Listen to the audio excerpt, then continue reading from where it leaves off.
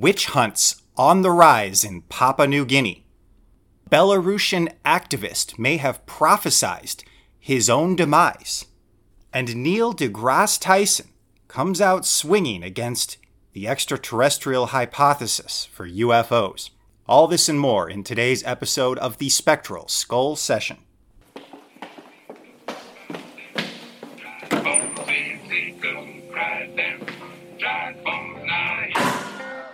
You are listening to the Spectral Skull Session, tales from the twilight world of myth, mystery, and imagination. The idea behind this podcast is that we explore claims about the occult, supernatural, and paranormal from an analytical standpoint. We're open to the existence of a world beyond the five senses, and we dismiss that dogmatic skepticism that insists that any story about the unexplained has to reduce to hallucinations or swamp gas. But we're not committed to any particular theory or philosophy about what the paranormal is, and we realize that, whatever is out there, the answer is likely to be more complicated than any existing model or theory.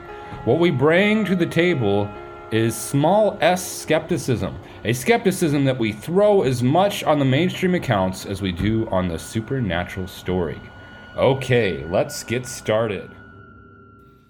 Do you ever have this problem? You're getting ready for a long walk in the woods and you want to roll a spliff of smokable herb. You've got your herb in the bathroom, you're rooting around in your toiletries kit for medical scissors so you can chop it up nice and fine. But then you have to go get a plate from the kitchen. And when you're all done, it's a mess. You've got herbs all over the bathroom, your hands smell like herb, you've got to wash all this stuff and put it back. It takes forever to get out the door, you're not vibing. You got to light that spliff up before you can feel at peace. Ugh. Luckily, Happy Trees has the solution. A premium grade stash box from Happy Trees. That's happytreesupplies.com. Happy Trees sells a convenient lockable stash box. It comes with a 4-piece titanium grinder that will give you the smooth grind you've been looking for. The 50 diamond cut teeth grinds your herb to the perfect size for cones and rolls. The neodymium magnets keep the lid on tight while you grind. There's also a stash jar, which will protect your herb from damaging UV rays and keep moisture in so your stash stays fresh. The airtight seal helps keep smells inside so you can save them for yourself. There's also a metal rolling tray so you can save every precious bud. And everything fits snugly into the box. Plus it has a key so your nosy roommate or your little brother isn't poking around in your stash. They come in 3 varieties. There's the Metatron's Cube themed box that has Metatron's Cube etched on the box and every accessory. Metatron's Cube is a sacred image associated with the angel who translates the directives of God into a form comprehensible to humans. This is according to the Kabbalah. There's also a Desert Visions themed box. It has colorful desert scenes painted onto the accessories. And for those of you who prefer plain, there's a box made of bamboo that is just adorable. I have my own Happy Tree stash box. Yes, I use it to hold my stash. I absolutely love it. These boxes range from $38.90 to $28.90 on the website, happytreesupplies.com. But now Happy Trees is offering a special deal to anyone who listens to this show. Use the coupon code SPECTRAL20 for a 20% discount. What are you waiting for? Skip the mess, get organized, and preserve your stash from degrading ultraviolet light and snoopy little thieves who try to make off with your herb. Check out happytreesupplies.com. That's happytreesupplies.com. Welcome back, everyone. I'm recording this show on Friday, June 18th, 2021. Of course, one of the main stories in the news is the ongoing UFO fervor surrounding the upcoming release of a document by the Directorate of National Intelligence, or the Office of the Director of National Intelligence, ODNI, supposed to happen on June 25th. But even before that, I need to say that I made a mistake in our last episode in talking about the New York Times as having received a leak. I said that the New York Times had actually gotten a leaked copy of that ODNI report. Now, I was just mischaracterizing the article there. What actually the article said was that the New York Times had talked to officials who had read the report, and those officials were saying that the report cannot rule out UFOs being aliens, but it also can't rule out UFOs being humans. And so I think my analysis about the report as having been leaked, as having ramifications for how the Pentagon tries to control its sources in the US media, I think my analysis is completely valid. It's just that I mischaracterized the nature of that leak as one in which a document had been released to a reporter, when in fact the nature of the leak is that people read the report ahead of time and then talked to reporters about what it says. But that still gives those individuals, if not the entire Pentagon, a tool for controlling their media sources, right? They gave privileged information to certain sources ahead of time, which empowers those sources over those who didn't get that information leaked to them. People like me, Joe Rogan, Glenn Greenwald, all sorts of independent media out there who don't answer to the man, but answer to the listener. Moving on, the UK Independent reports rising numbers of women in Papua New Guinea attacked after being accused of witchcraft. So they report that 5 women in Papua New Guinea have been attacked over accusations of witchcraft since March of this year, with one woman being murdered by a group of vigilantes. Most recently, Mary Kopari was accused of sorcery after a young boy died in her village. She was tied up and burned alive, with the attack filmed and reported by Papua New Guinea television. In another recent incident, a 45-year-old woman and her 19-year-old daughter were accused of causing another woman's husband to have died. These women were tied up for hours and scalded with hot irons before police were able to rescue them both.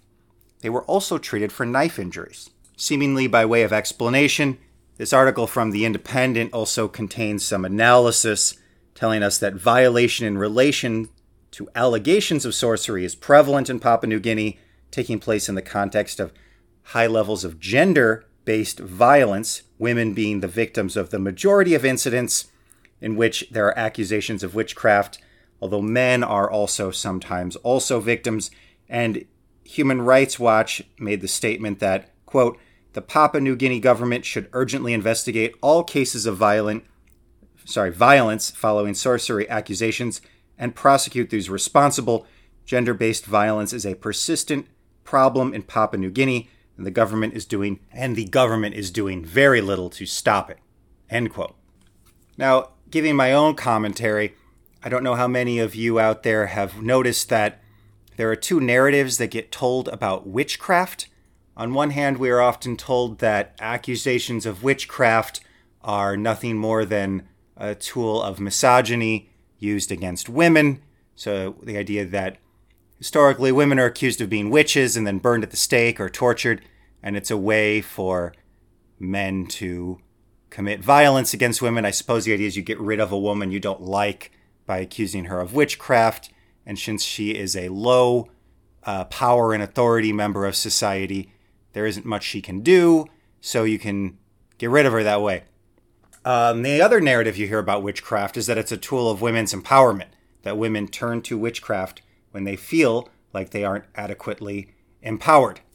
And so the first narrative sort of suggests, well, there really is no such thing as witchcraft or witches. It's just a socially constructed category that revolves around malice, right? Malice by men against women. But also sometimes it's been framed as malice by women against other women, usually more powerful women against less powerful women. And then the other narrative is one of in which witchcraft is real, but it's a tool of empowerment. Can these two be reconciled? I think, first of all, we need to recognize that they exist. I think that too often people aren't aware that there are these two somewhat inconsistent narratives. But I also think they can be reconciled if you think of women, and probably anyone who is in a low power status in their society, as turning to the occult as a tool to get power. So if you don't have means of getting things done, of defending yourself in your society, you might turn to occult methods as a way to try to protect yourself. You might even try to use tools like the nocebo effect, that's the negative placebo effect, to try to scare your target, right? Because you can't defend yourself through normal means. Maybe you don't have legal or physical modes of recourse to protect yourself. So you might try to turn to the person's superstition and play a psychological game as a tool of self-defense or to seek revenge. And so I think that witchcraft probably is a means of empowerment, which then means it probably is used by people in societies where there are failures to treat all people as equal before the law. I imagine that in a society where women are treated badly and they can't protect themselves, some of them really do practice witchcraft. They probably turn to the occult. And so you can see an interesting causal relation there between misogyny or mistreatment of women and accusations of witchcraft. It may not be so straightforward that accusations of witchcraft are entirely made up means of, just dispensing with women and that they're totally BS. It could easily be that, yeah, women in places where they're being abused really do turn to witchcraft. Certainly a thing to look into. Much more, I think, because I see the narratives, at least the way they're presented, they often really seem to be in conflict. It's usually said that witchcraft is empowering when it's done in the West, right, by Western women, and it's just a made-up accusation anywhere else. And the way those narratives are deployed, I think some work needs to be done about figuring out how to make them mesh. But I've just suggested how you might do it, and good luck to the sociologists out there. I also see that the government of Papua New Guinea is circulating flyers that say, everyone has a right to life. Killing someone because you think they are a sorcerer is against the law. Well, that seems like the right approach. You certainly can't kill somebody just because you think they committed a crime. It certainly raises another question. Are we ever justified in using legal or social measures to punish witchcraft? You might think, well, no, you can't ever do that. I'd like to argue, though, that there are cases in which it would be appropriate to take legal or at least social sanction against someone who engages in witchcraft. And that would be a case where a person can be proven in a court of law to have intended to use witchcraft to do harm to another person in a way that is not legal. So, for example, you put a hex on someone in an attempt to murder someone. I think that could be illegal. It wouldn't be wrong to prosecute a person in a situation like that. Here's my argument. I don't want to use myself as an example. Suppose Johnny, a theoretical person who does not exist, wishes to do harm to another person. Let's call this person Tribu. So Johnny goes out and he goes to the gun store and he buys a gun with the intention of shooting Tribu. He gets the gun, he waits, he plants an attack on Tribu, and he pulls it off. But when he pulls the trigger, it turns out that he's purchased a toy gun. He got swapped a toy gun at the gun store. He didn't know it, but the guy at the gun store suspected something was off and didn't sell him a real gun. So as Johnny committed a crime, it seems like it's attempted murder to me. It seems pretty straightforward. Now let's go to the case of witchcraft. You might think, well, you can't really harm somebody with witchcraft. I don't agree with that, but let's say for the sake of the argument, this is probably the strongest reason for thinking witchcraft isn't a prosecutable offense. You say, well, you can't ever harm somebody by means of witchcraft, therefore there's no point in prosecuting somebody for it. Well, people who practice it certainly believe they're able to hurt somebody with it, right? Otherwise, what are they doing?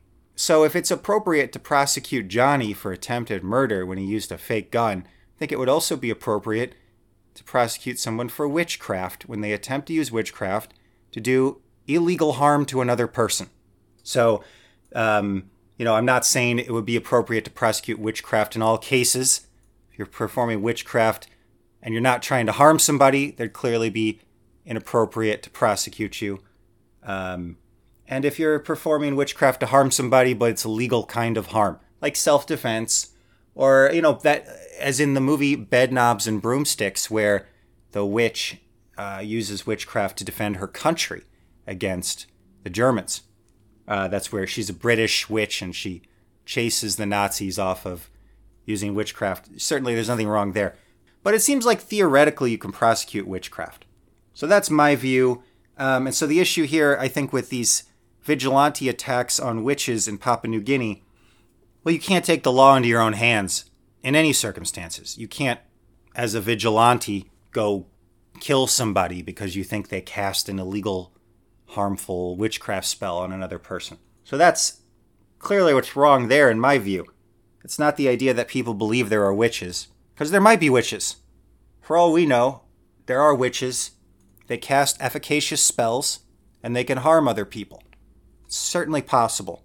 I think also it can be a little bit disrespectful of another culture to say, well, there's no such thing as witchcraft. This is just misogyny. And, you need to stop having these misogynist ideas. That just flat out, to me, it's just not the right message to send to people. I would encourage those of you out there who are having problems with witchcraft to respond in kind. So seek out supernatural solutions for supernatural problems. You can always cast counterspells or counter charms.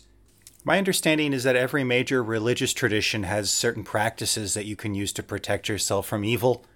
So whatever tradition you most identify with, I would turn to that tradition and mine it. So seek out the sub-tradition within it that will allow you to protect yourself. And now, moving across the world from Papua New Guinea to the beleaguered nation of Belarus. Belarusian activist Roman Protasevich was captured by the Belarusian KGB. Despite being in exile, on May 24th, the Belarusian authorities captured him after forcing down his plane. The plane was flying from Athens, Greece, to Vilnius, Lithuania, and it passed over Belarusian airspace. As it passed over Belarusian airspace, it was contacted by Minsk International Airport, which informed the plane they had reason to believe there was a bomb on board. The plane was then escorted by a MiG fighter jet to Minsk International, where it landed, and Roman Protasevich was taken into custody by authorities along with his girlfriend. But here is the occult twist to this story. Roman's girlfriend, quote, "I never believed in prophetic dreams and so on, but the night before the flight from Athens, Roman had a dream that we would land in Minsk. He used to say he had prophetic dreams." End quote. That is Sofia Sopega. She would have graduated this year from law school, and she would be, I guess, a Belarusian lawyer at this point. I don't know what she's doing. She's Russian and she's in Belarus. She probably thought she'd be better off in Belarus than she would be in Russia. I guess that was wrong. Sad story here. Clearly this man's psychic powers did not enable him to evade capture by the Belarusian KGB. He wasn't able to use his psychic abilities to protect his girlfriend either, because she is also in prison. In fact, we got this story because she apparently has been writing letters to her family. She's allowed to write letters from prison. And to give some context to the story, Belarusian authorities said that the bomb threat was sent to them by Proton Mail, and it was signed as being from a Hamas cell. But Hamas denied any involvement, and the opposition in Belarus has pointed out that the email is dated 24 minutes after Belarusian authorities say they got the bomb threat. So the email that's used as evidence of a bomb threat on that plane was sent too late to have actually served as evidence that motivated Minsk International to force the plane to land. Everybody rejects the idea that there was a bomb on the plane or a bomb threat against the plane. Everybody agrees that Lukashenko's government used a very unorthodox method to force down an international passenger plane. It was Ryanair jet. And, because he wanted to capture political opposition.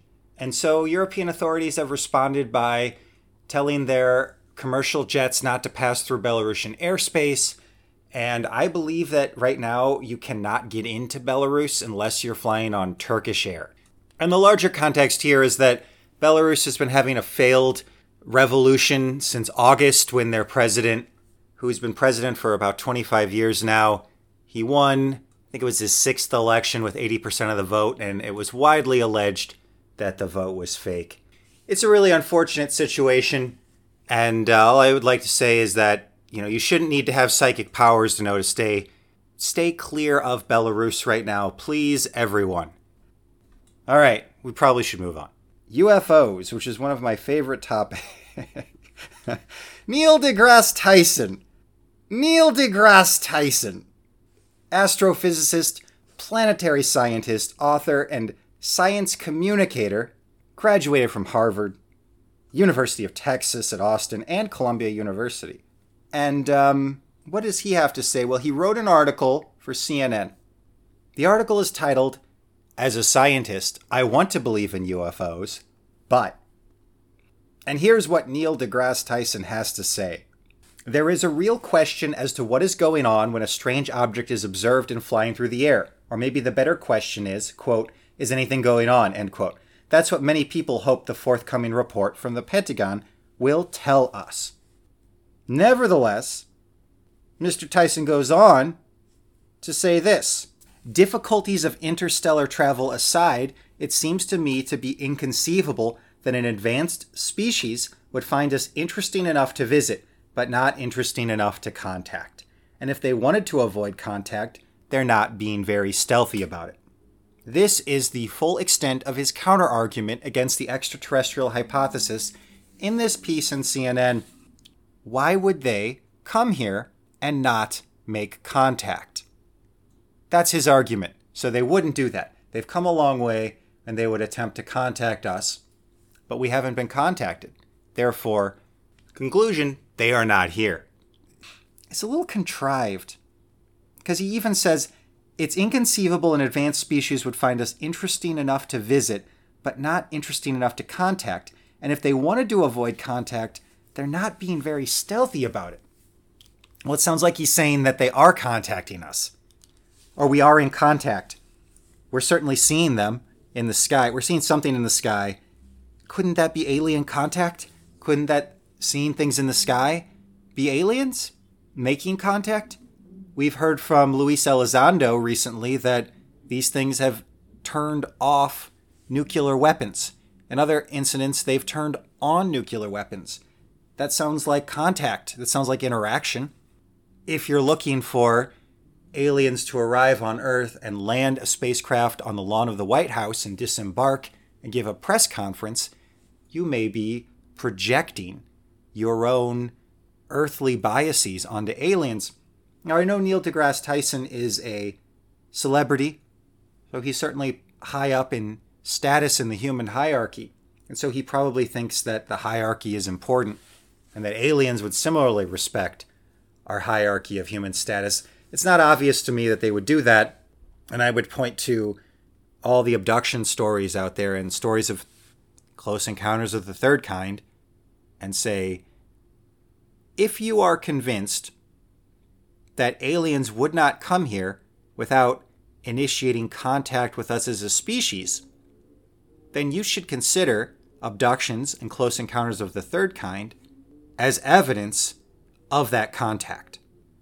I understand that some people don't want to use abductions as evidence for UFOs being a real phenomenon that needs to be investigated, because then you're using hearsay, you're using a story told by an individual. Certainly it's better, if you want to convince someone who's skeptical, why not turn to these military sightings where a person's seen it, and you've got camera footage, and you've got sensor footage, multiple different vectors of information corroborating. There's your best evidence of a phenomena. But if after you say, okay, I admit the phenomenon is real, you then demand the same level, caliber of evidence for contact, and you rule out abduction, and you rule out close encounters of the third kind because there's been no such comparable levels of evidence, I think you're asking too much. I think that's really unfair. I dispute the premise that they would attempt to make contact. I think that's a very human notion, that we need to have a face-to-face conversation. I dispute the idea that they would envision appropriate form of contact as being a press conference on the White House lawn. I dispute that they're not in contact with us if they are in fact here. And just look at the ancient alien people. People like Eric von Däniken, who have been arguing for years that they've been in contact with us for centuries. Jacques Vallée, the French UFOologist, has written, we're part of a control system that they've been interacting with us at a cultural level for millennia. And that's contact, right? So I don't think this is a very good argument. It's not going to appeal to anyone who isn't already completely convinced there are no aliens. Sorry, it won't appeal to anyone who isn't already convinced that we're not in contact with aliens. But there is something interesting here, which is that he repeats that old argument that we're too far away from habitable planets for aliens to contact us. That is, I think, a more interesting argument. I want to have a whole episode dedicated to that argument. I think I'm going to do that next time because I have reasons for thinking that aliens might be more local than anyone's realized before. And I'm going to make this case using both what you might call esoteric sources. I can draw both, so from some of the spooky and fringe literature on UFOs, but I also can make this case relying entirely on peer-reviewed scientific astronomy papers. And so I can make this argument appeal to people who are completely skeptical of aliens. I think we can get rid of the problem that Earth is too far away for aliens to get here. And so I want to talk about that next episode. So that's it for now. Everybody out there, don't go out and burn a witch at the stake just because you've got a hex on you. I would encourage you to look for spiritual and supernatural means of defending yourself against witches. If you need to go on the offense, I would say go on the offense in kind. Use a supernatural tool or method for counterattacking the witch that is aggressing against you. Seems like that's the appropriate means of recourse. And as for all the Belarusian activists, sorry, sounds like the Belarusian intelligence services has their own psychics, and they can out-psychic you. And as for anyone who says there can't be aliens behind the UFOs because they would have contacted us, remember, don't anthropomorphize aliens and project a human notion of contact onto them. Be open to the possibility that they are in contact, but not with the people that you consider to be Earth's authorities. Until next time, this is Dane signing off. Stay strange and stay sane.